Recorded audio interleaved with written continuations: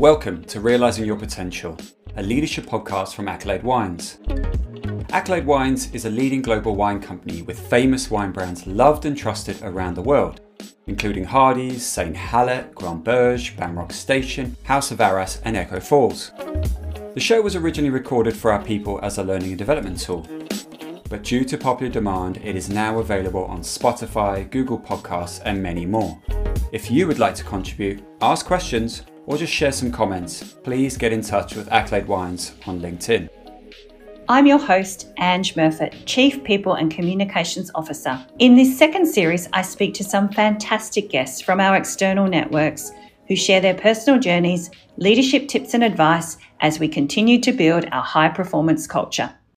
In this episode, I speak with keynote speaker, facilitator, author, and leadership advisor, Dr. Jason Fox. Dr. Fox describes himself as a meta-modern wizard on a quest to co-create a world more curious and kind. He believes that many organisations are suffering from the curse of efficiency, where they have become too busy for progress and lose the ability to empathise with the work that really matters. When not liberating the world from the delusion of progress, Jason enjoys partaking in extreme sports, such as reading, sun avoidance, and coffee snobbery. I really enjoyed my conversation with Dr. Fox, and I hope you do too. So, let's get started.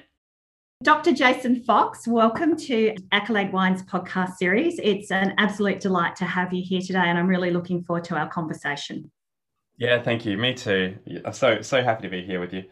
Firstly, and I always think it's important that we kick off with each of the guests that I have telling us a little bit about themselves, their career, and the work that you've been doing. Well, I've taken to calling myself a wizard for the past, 6 or 7 years, mostly because I don't really feel comfortable with the term thought leader. My background is in, I did a PhD in motivation and behavior change, and then I found myself, helping organizations use some of the science of motivation to good effect. And I don't know. I don't even know how to describe. I guess mostly these days, I after writing a couple of best-selling books and somehow working with senior leaders in organizations throughout the world, I generally tend to find myself working with leadership teams that are doing unprecedented work. So leaders that are trying to navigate complexity, ambiguity, paradox, doubt, new frontiers. This is the domain that I tend to find myself helping folks with these days. Well, I'm curious because I know that one of the books that you wrote was called Game Changer. It was an analogy between computer games and translating that into our everyday lives or work. It was looking at the parallels between game design and motivation science, and it came out at a time right before gamification became a big buzzword, and that there's immense power in that managers and leaders can realize. So it's the book came out at a good time, but then the industry kind of got a little bit swept up and carried away with superficial game mechanics on top of work and kind of missed the more meaningful, nuanced and complex approach that anyone who's been in business and management for a while will know that people are complex. So yes, in a nutshell, yes, it looked at the parallels between game design and motivation science and translated that in the way that people can use it to influence and shape and shift motivation behavior.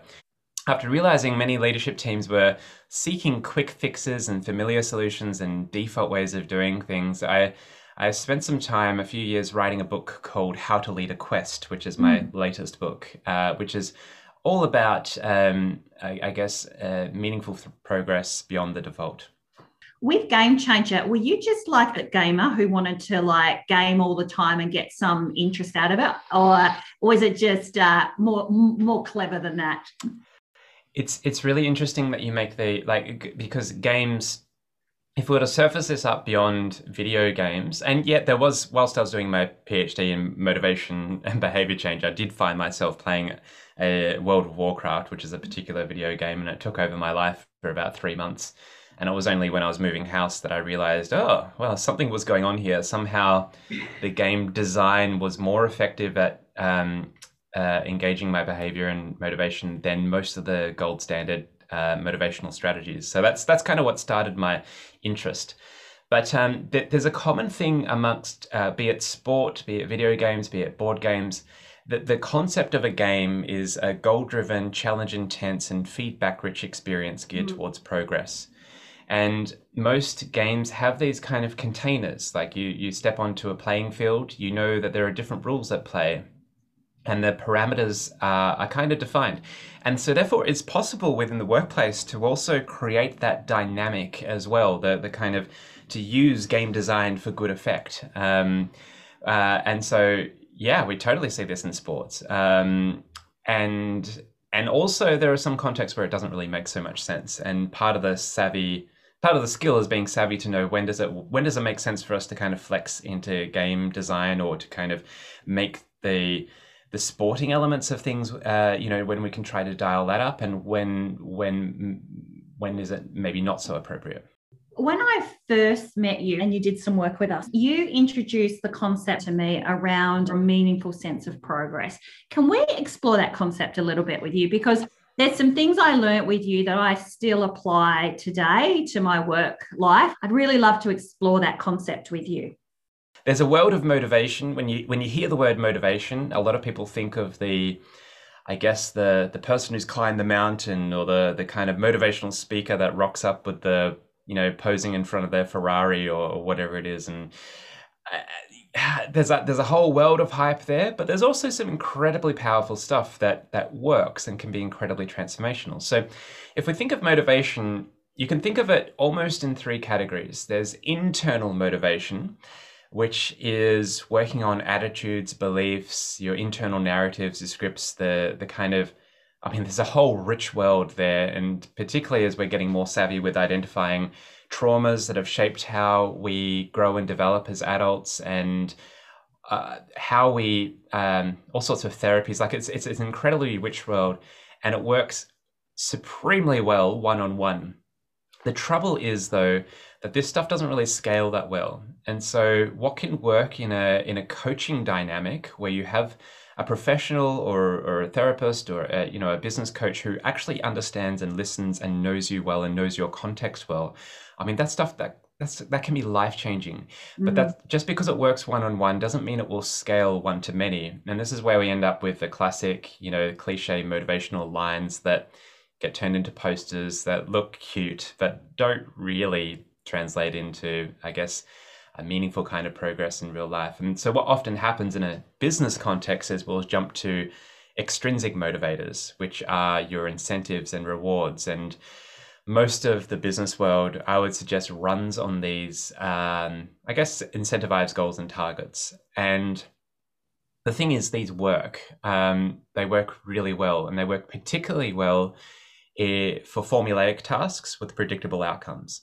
So this is where, this is interesting, because this is where some of the dynamics of sport come into play, but not all. Critically, it's not all, but some of it do. So if you were to hear from an Olympian talking about how, they had a goal in mind, they focused with a fairly exact detail, really specific on the time that they're looking to beat, and they had a rhythm or a routine of how they show up and do it, that makes complete sense, because the Olympic Games they have all sorts of committees to ensure that the context is kept very stable. Same with most sporting contexts. You have referees and umpires to ensure that the rules are enforced and the context remains stable. So if you're playing a game of basketball, you can go to a different country and the rules are almost identically the same. That doesn't necessarily translate in the business context, though, because most of the landscape that we find ourselves in as leaders and managers is, I would suggest, complex, ambiguous, volatile, dynamic, non-linear, doubt-ridden, paradoxical. There's all sorts of things. Sometimes we can be lucky to find ourselves in a place of stability, but if anything, the last year has taught us that the world is a dynamic, interconnected, and changing place. And so therefore, sometimes goals work, but sometimes they don't. And I would suggest that we need a third approach to motivation that is not the internal approach of attitudes and beliefs and just driving success from within, because that's a great way to burn out talented people. And we can't simply rely on incentives and rewards, because it almost imagines that we know what the future looks like and we have a stable context that we're working within. Of course, we need them about 80% of the time, but not the 99% of the time that we often see. And the third thing is, well, it's really interesting. A couple of researchers asked over 600 managers from different industries and different organizations, what is it that gets people most enthusiastic to do great work? Great work being work that goes above and beyond the default, that involves discretionary effort, curiosity, empathy, and all of that. And they were given a bunch of good answers to choose from, distilled down from various meta-analyses. So incentives and rewards, clear goals and targets, interpersonal support, recognition for good work, or a clear sense of progress. And the number one thing the managers came up with was recognition for good work, which is a really lovely answer. What the researchers thought might be interesting is, why don't we ask the employees themselves? Or better yet, let's follow a bunch of employees over several years, analyzing over 12,000 journal entries to see what correlates to the highest levels of motivation to do great work. And it turns out what came out as number one is what the managers ranked as dead last, and that is a clear sense of progress. A clear sense of progress. And this became the number one breakthrough idea from the Harvard Business Review in 2010, and a decade later, it's yet to overtly permeate into leadership folklore, but if you look beneath the scenes, if you look behind what drives Agile, what drives just good common sense, you'll see that this clear sense of progress permeates throughout it all. It's about reducing the latency between effort and meaningful feedback. And again, if we come back to your sporting analogies, any good coach or any good sport has these feedback loops built into it. You immediately know if you're on track or not. If your performance is if it's working, if it's congruent, if it makes sense, you know. But a lot of work that we do, sometimes people work on things, it can be very common for, a real example that I've heard, and I tend to use a bit now, is a manager tells someone on their team, look, I need you to get this report to me by Monday morning. I've got some people coming from overseas. This is really important. And this person's really busy. And so, but they say, of course, you say yes, because you're terrible at saying no. So you stay back late and you work really hard on this report, and you already have heaps of other priorities, and you stay back on the weekend a little bit. You do extra work, you proofread it. You're kind of proud of this report. You've put a lot of effort into it. And then Monday comes, you hear nothing back from your boss, and you think, oh, okay, that's fine. Tuesday comes, and you think, oh, maybe the attachment didn't work, so you send it again. Wednesday comes, still nothing. Thursday, you're a bit pissy by now because you put a lot of effort into it. And then Friday morning comes, you start work, and your boss says, oh, thanks, turns out I didn't need it. And what we learn in that moment is, should a similar request come about again in the future, it's much more likely that we're going to default to a conservative level of effort because we just don't know if it's going to go anywhere, which makes sense because we all have a finite amount of time, energy, and attention. It makes sense that we invest it into the things that provide the richest sense of progress. I know many of us will write down lists of things to do and then tick things off just that we've already done, just to kind of get that clear sense of progress. I do that all the time. I was doing that before you joined this podcast. Oh yeah, me too. Oh, I love it. Yeah, I felt really good about it because I ticked a couple of things off. It's so good seeing the visible progress, right? Some teams, this is interesting in the pandemic times because we don't necessarily gather in the physical spaces, but some, agile teams would have a daily stand-up where they have a big Gantt chart that they gather around, and they, each share what did I achieve what did I work on yesterday, what am I working on today. This baking in a clear sense of progress is absolutely key. You talked about goals before. I've done a lot of work with our leaders around goals and the importance of goal setting. I think goals are going to be around for a long time. Yeah, they're pretty institutionalized, and they do serve a purpose, particularly linking to any kind of financial metrics. But how do we balance that out with what you're talking about with motivation?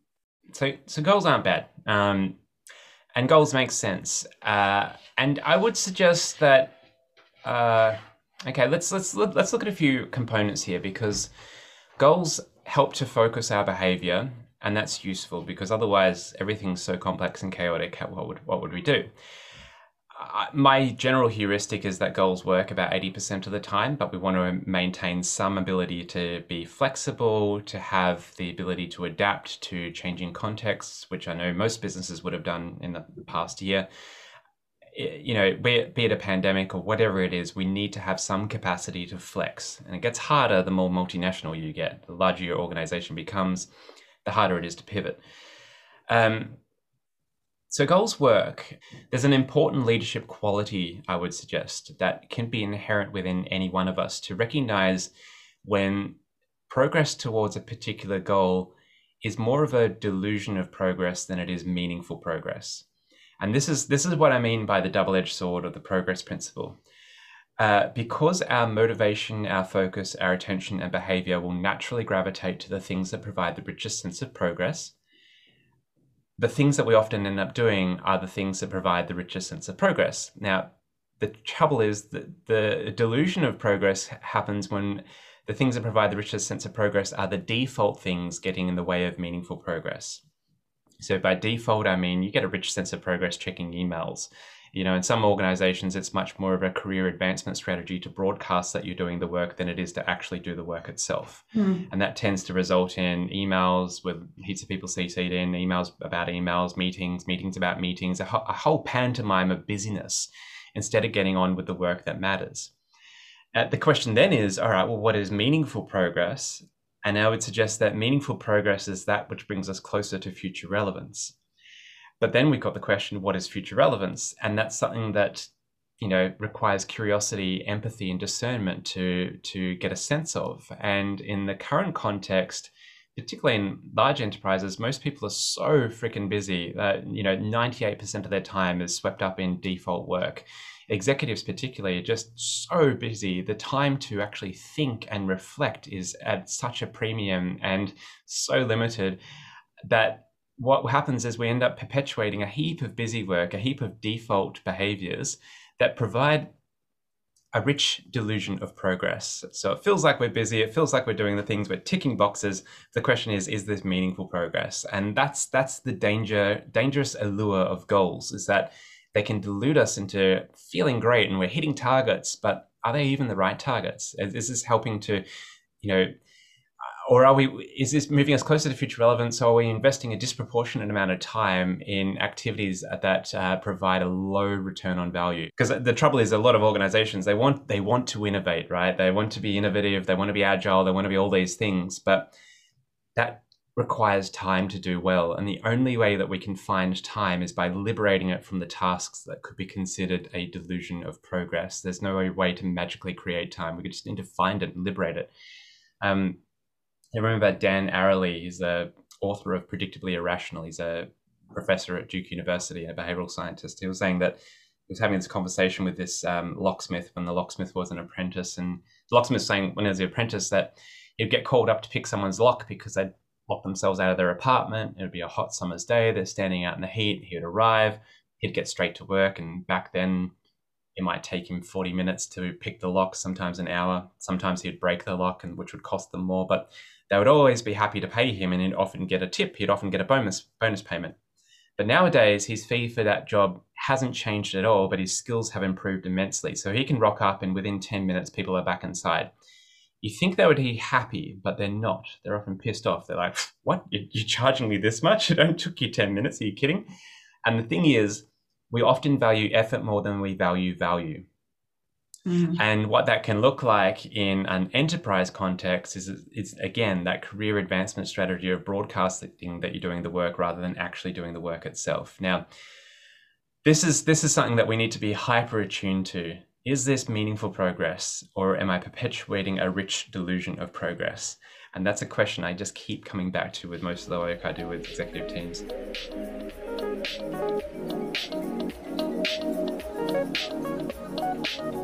So, can we break it down to really practical? Yeah. What are some of the things I can do to create meaningful progress for my team in terms of achieving those goals, in terms of the work that matters?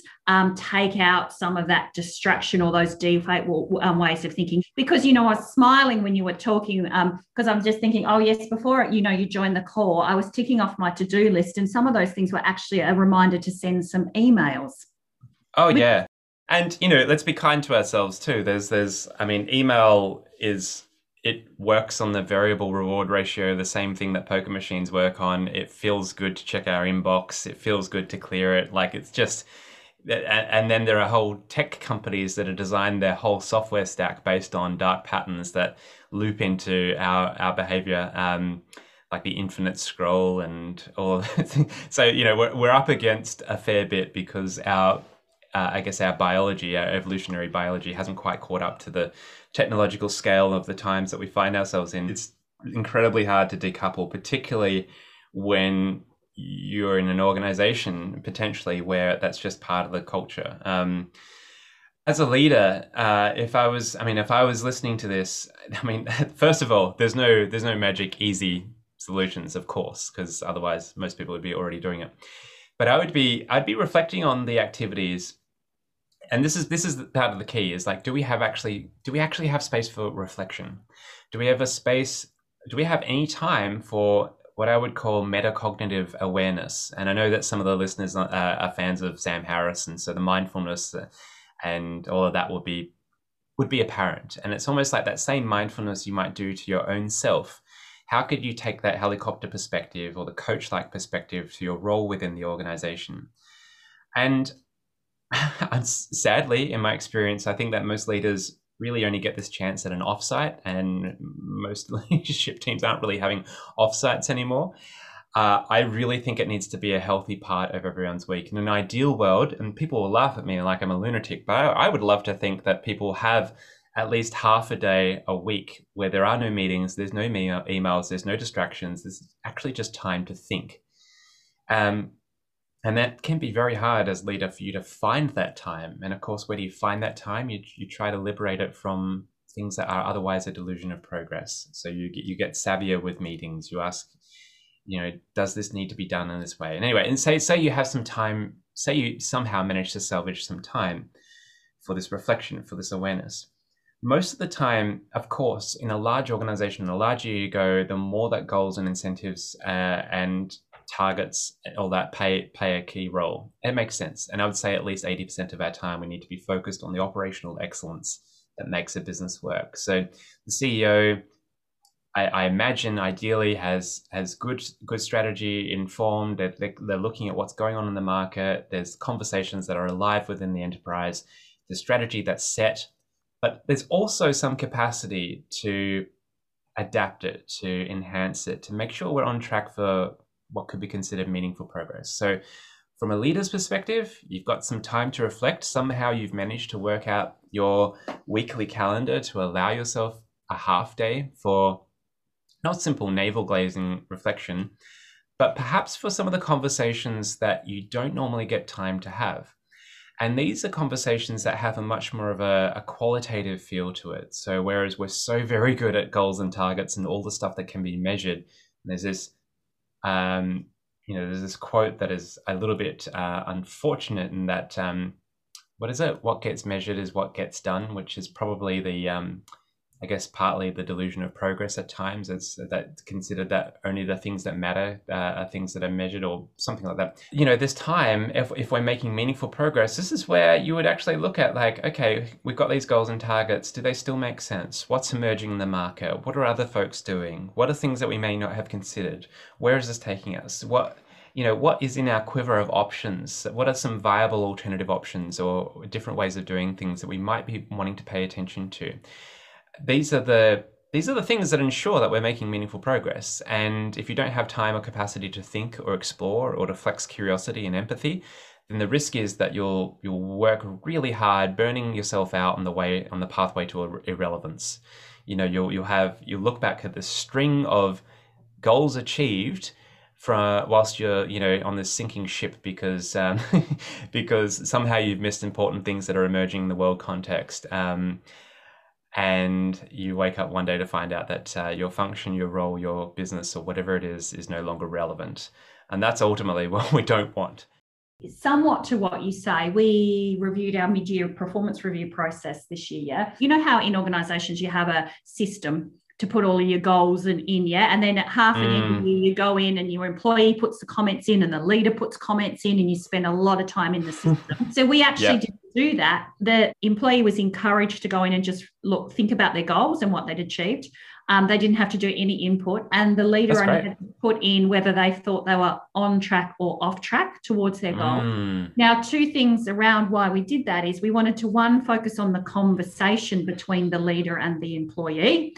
about what was going well, what wasn't going well, what support they needed. But also what we did for the first time, we actually had the ability for the leader and the employee to review the goals and edit them and shift them. Yeah, nice. Yeah, how many times have you set goals in the system at the beginning of the year, and then you get to the end of the year and you go, oh, I only achieved half of those, but I did all this other work. We're trying to get that kind of feeling in the organization around the fact that you have to continually be having these conversations and looking at what you're working on to make sure it's still relevant. And I hope that ties in a little bit to people feeling motivated, but also engaged in what we're doing. And actually, it was really more about quality conversation. Totally. A core motivation, if we think about the core drivers, it's meaning, it's contribution, it's mattering, it's community, it's playing a part of something bigger than yourself. And to have these conversations more regularly, to actually check in and to adapt and tweak the goals to make it more aligned to something more purposeful is hugely motivating. It's huge. I love this approach. Yeah, I love it. I ran a session last night. I'm working with a client based in Switzerland, and there was one of the senior leaders there that said that they had a whole bunch of scheduled conversations, like performance conversations, but they were doing it a new way. And he was saying that he dreaded going into it. Previously, they've been so bad, but because these were all qualitative, well, mostly, actual conversations, making sense of it, he said it was the best. And I can imagine how, actually being engaged with performance, what it actually means. Are we on track? Yeah, brilliant. I love it. Actually, what makes the difference is that conversation with the leader. Yeah. Quality conversations. I just feel like this is a pattern that for the past 5 years, it used to be that in organizations, going out to have a beer at the end of the week, or, a cuppa, or having cake and morning tea, or whatever it is, was just part of the culture. But then I've just noticed most organizations have just found themselves incredibly busy. And so people would eat lunch at their desk, stay back late. And now with the pandemic, everyone's working at home, and there's not really the time for the conversations that don't really fit in the typical meeting agenda or things like that. So any efforts to kind of create space for these types of conversations, I think are very, very worthwhile.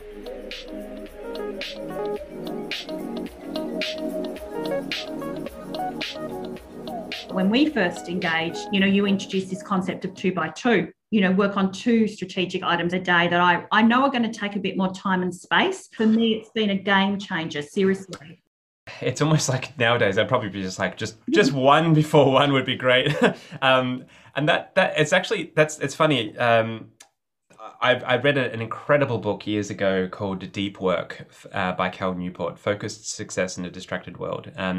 And deep work, again, I feel like it's something that's very rare within organizations, because most people get their best work away from the distractions of work, but this has now changed because work is all happening at home, and how we kind of manage it now that we're always online and accessible is part of the challenge. For me, it comes down to trying to have a healthy relationship to rituals.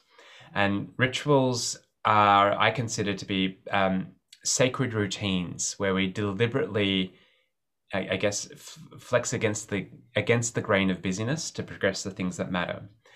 And some of the best rituals I've seen, a lot of people have their own versions of this. It depends on your chronotype as well, whether you're a night owl or more of a morning bird.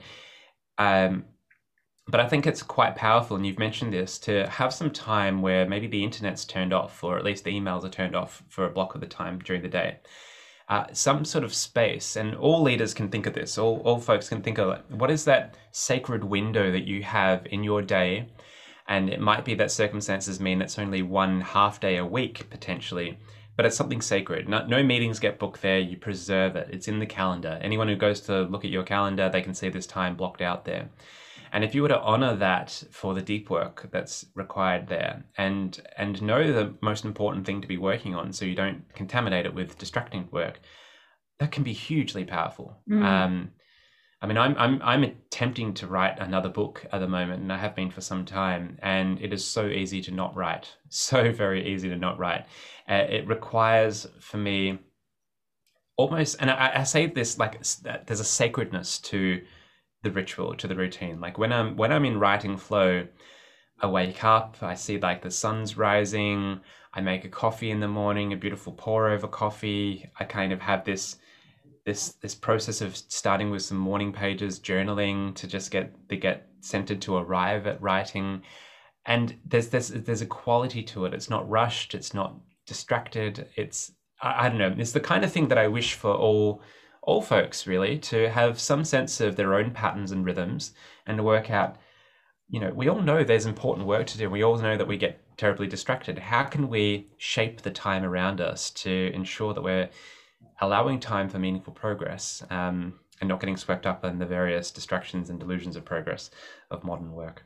Yeah, it's interesting that you talk about rituals. Do you also buy into the concept of flow? Oh yeah, hugely. Flow is real. I love the book by Mihaly Csikszentmihalyi, Flow: The Psychology of Optimal Experience.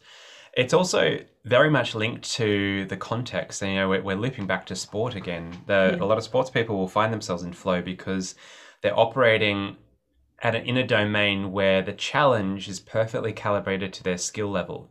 So it's challenging enough to not be so challenging that we're, super anxious and scared, but also not so so the challenge is not so low that we're bored and disinterested.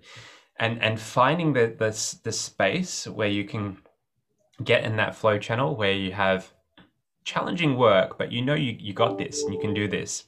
That's kind of critical to the ritual. And the thing about flow is when you're in flow, the work becomes autotelic. You become one with the task. You become absorbed. You lose sense of time. When we're in flow, hours can go past, and we blink and we realize, oh, it's dark. When did that happen? And oh, I need to go to the bathroom, and I haven't drunk water for 3 hours.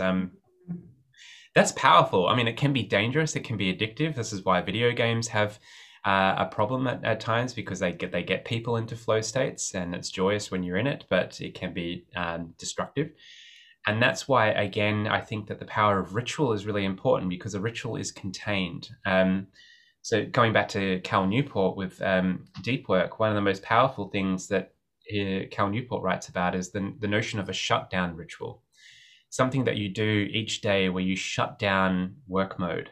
And this is something I need to keep coming back to. And I think it's something that particularly with this work from home landscape that we're in now, we all need to have very good shutdown rituals where we just declare done with the day. And this is hard, if your workstation is set up in your home and you can see it, it would be so easy just to go back and do a few more emails or do a few other things. But the counterintuitive thing is, the more deliberate we can be at shutting down and finishing work for the day, the more that we can give time for our mind to rest and recover, the better our performance will be, the better our outcomes will be in the work when we show up the next day. Which again, and I'm not a sports person, but in the last few years, I've definitely have more interest in looking after health. Like any good exercise physiologist would be talking about the importance of rest and recovery, and the same happens in work. In the quality of our thinking, if we're on all the time, we're just going to operate at this kind of low function burnout, and we're not going to experience blissful flow, and we're not going to experience the depth of creativity.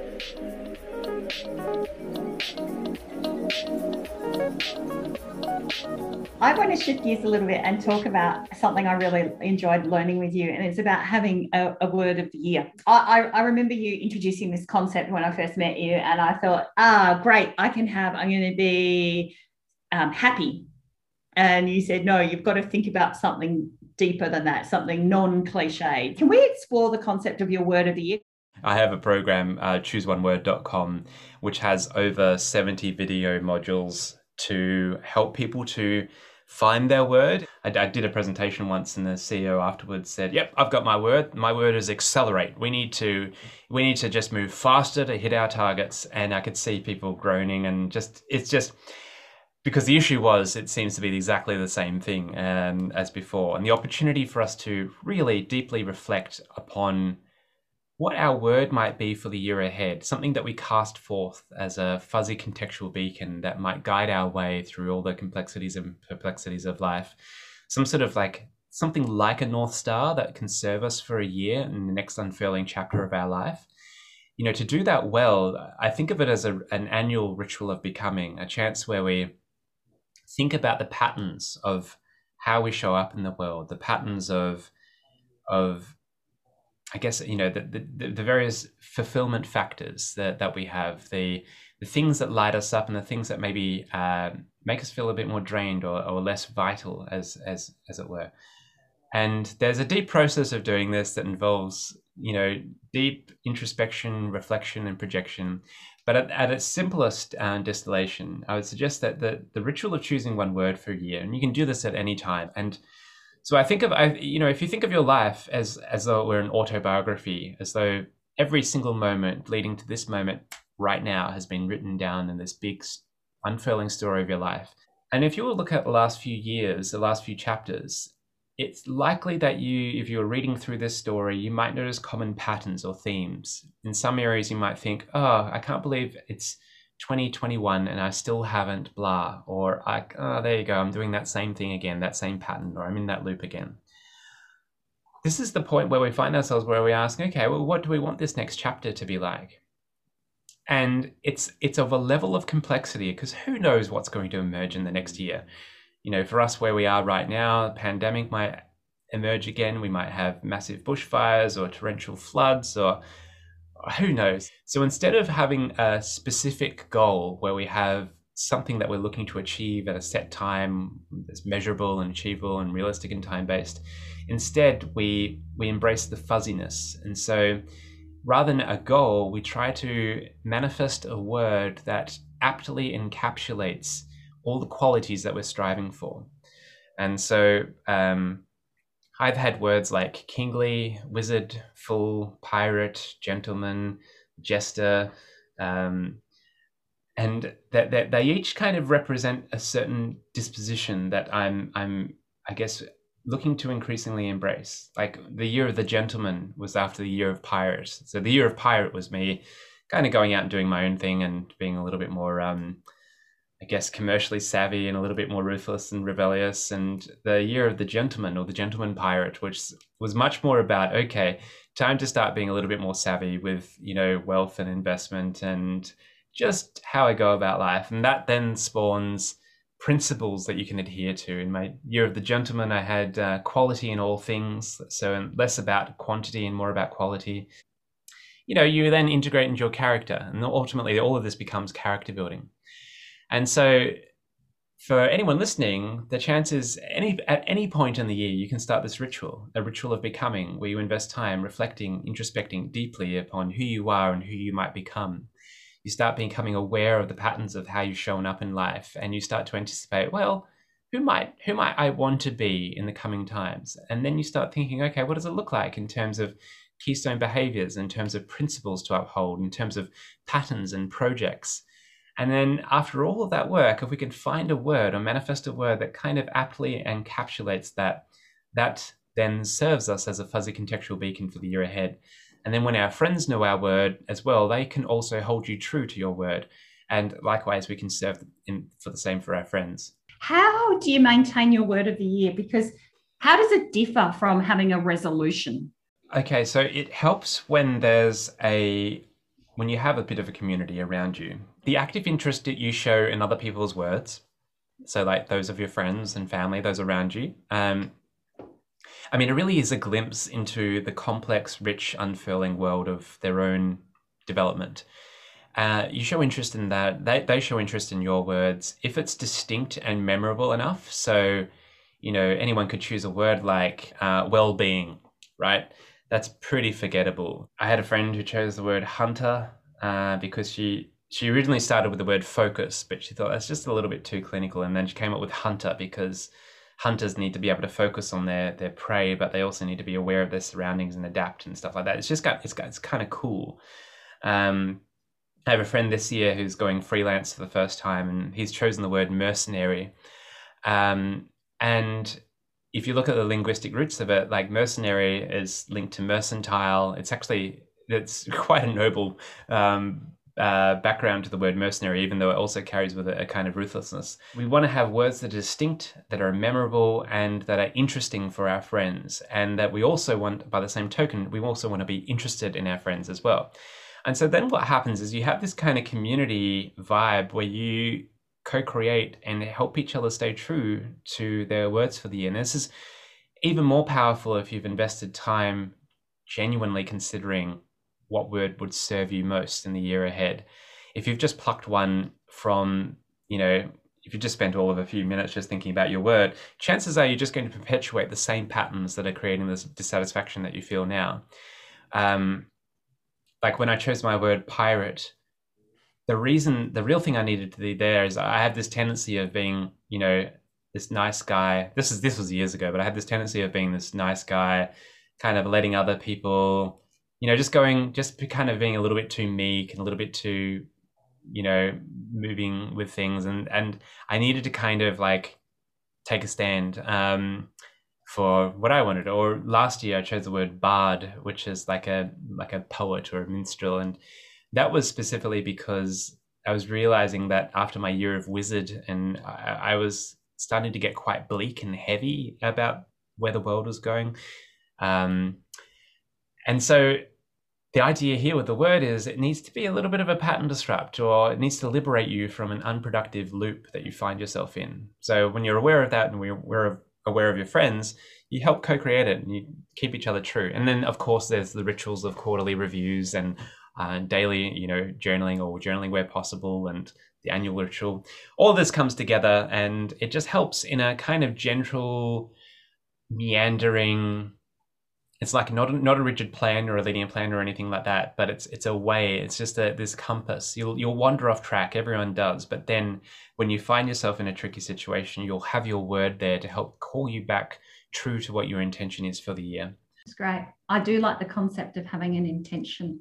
If we think of it more through the lens of a gardener rather than an architect, so rather than try to kind of come up with the blueprint for the year and the exact plan, we're more looking at what do we want to grow, and what would it require? What nutrients? What light? What sunlight? And how might we nurture this within ourselves? And if comparing it back to the New Year's resolution versus a word like vitality, and you think, okay, what does vitality look like? What does it mean?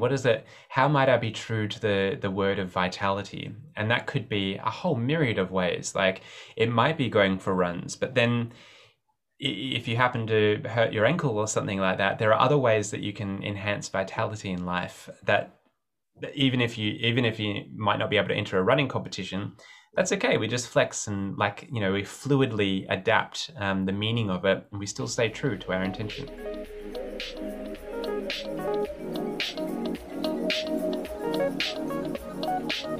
If there's one piece of advice you could give about one thing to focus on, what would it be? Well, okay, so there's a question that I love people to contemplate, but it trips your head up a little bit. And the question is, what are you pretending to not know? And when we think about what we're pretending to not know, we kind of then tap into the intuition around what is actually important or what we actually need to focus on. And that links to the question, is this meaningful progress? And I guess one of the suggestions I would have is just to have that as a context to keep returning to. Is this meaningful progress? Now, unfortunately, this is the type of question that can haunt you. It's haunted me. I'm in an ongoing, unfurling, I don't even know if it's fair to say midlife crisis. There's just some sort of existential crisis is too dramatic a word, but there's this angst around my own work, how I show up in organizations, what type of system I'm contributing to. And even though it's uncomfortable, I'm kind of glad for it, because it's in the contemplation of this that brings us closer to meaningful progress. And so I guess for any leader or manager, even if you're looking at your day and you're thinking, it's back-to-back meetings, I'd ask yourself, hey, is this meaningful progress? What areas there? Maybe you don't have to be at every meeting there. Maybe your team got this, or maybe there's some other ways through this. So meaningful progress is probably what I'd have as almost a daily question that we ask ourselves. There's a pattern that sometimes leaders will find themselves doing a lot of operational work again and getting into micromanaging domains. And that's largely a response to the anxiety of the unknown, because one of the constant things that a leader needs to grapple with is an uncertain future. Yeah, and I think it's that shifting that focus around purposefully being a leader, yeah? And so Yes. really want to empower your team and support and coach and have those conversations. It also comes back to these are the conversations that don't necessarily fit within the metrics and the schemas. And that's not to say metrics and goals and plans and all that aren't good. They are. We need it most of the time, 80% of the time. We just need to make sure, particularly as leaders, that we're creating the space to have the conversations that matter.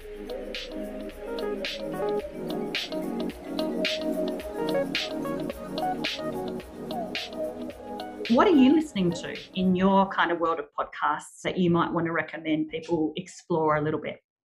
Okay, this might be a little bit esoteric for some people's tastes, but I have a friend who runs the Lightfoot podcast, so LIGHTFOOT, Joe Lightfoot.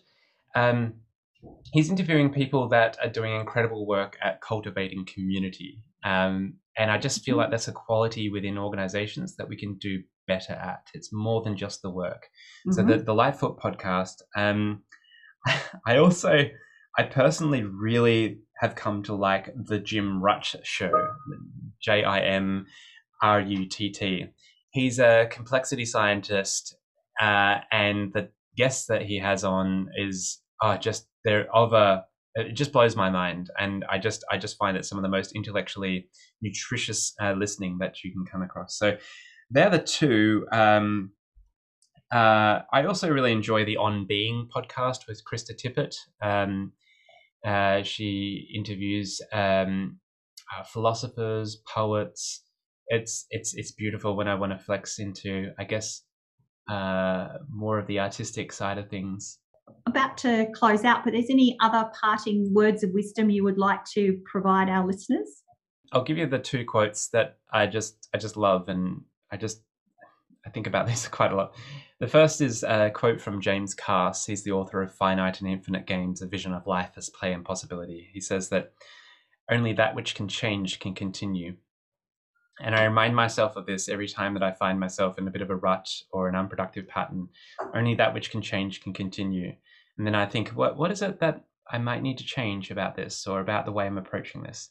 The other quote is from a fictitious character called Andrew Ryan, is CEO of, or I guess the founder of Rapture, an underwater city in a game called BioShock. He says, "We all make choices, but in the end, our choices make us." And I just like to think, like, what are we choosing to do? What choices are we making today that are shaping who we are? You know, there's this wonderful blog by Tim Urban called waitbutwhy.com.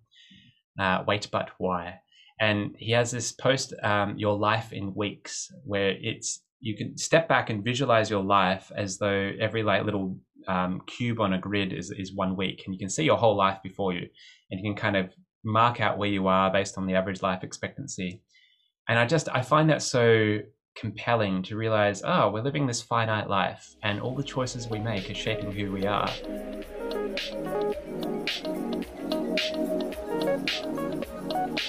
Just thinking, as a motivational scientist, if you're struggling for a bit of motivation, is there a one rockin' theme that gets you up and going, or is that a very flippant question? I mean, most of the music that I love is instrumental, but there's this one. I remember I was doing this keynote in Canada to an audience of 5,000 people. And it was at the time the biggest audience that I'd spoken to, and I was in the hotel room, and I listened to a track called The Finishing by Stavros. So that's Stavroz, The Finishing. And it's this amazing saxophone. It's got this build to it. It just works for me every time. It's like this musical trigger for this flow state that always has me feeling like, oh yeah, I've got this, I love it. I'm feeling good about it just thinking about it now. So thank you for the question. Dr. Jason Fox, so lovely to speak to you on the Accolade Wine podcast. Thank you so much for your time. It's just been great to reconnect and also talk about these concepts. So I know our people are going to find it really interesting.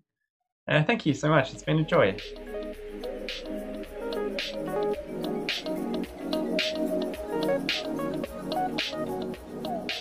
Well, that brings a close to my conversation with Dr. Jason Fox.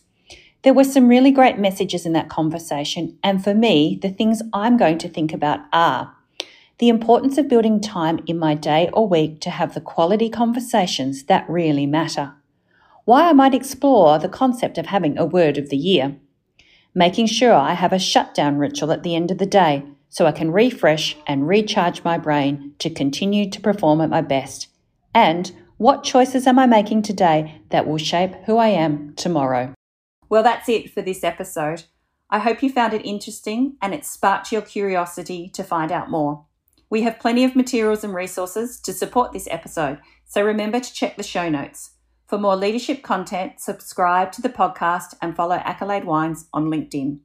These podcasts would not be possible without a super production team. Big thanks to the team at Martino Consulting for producing this series of Realising Your Potential.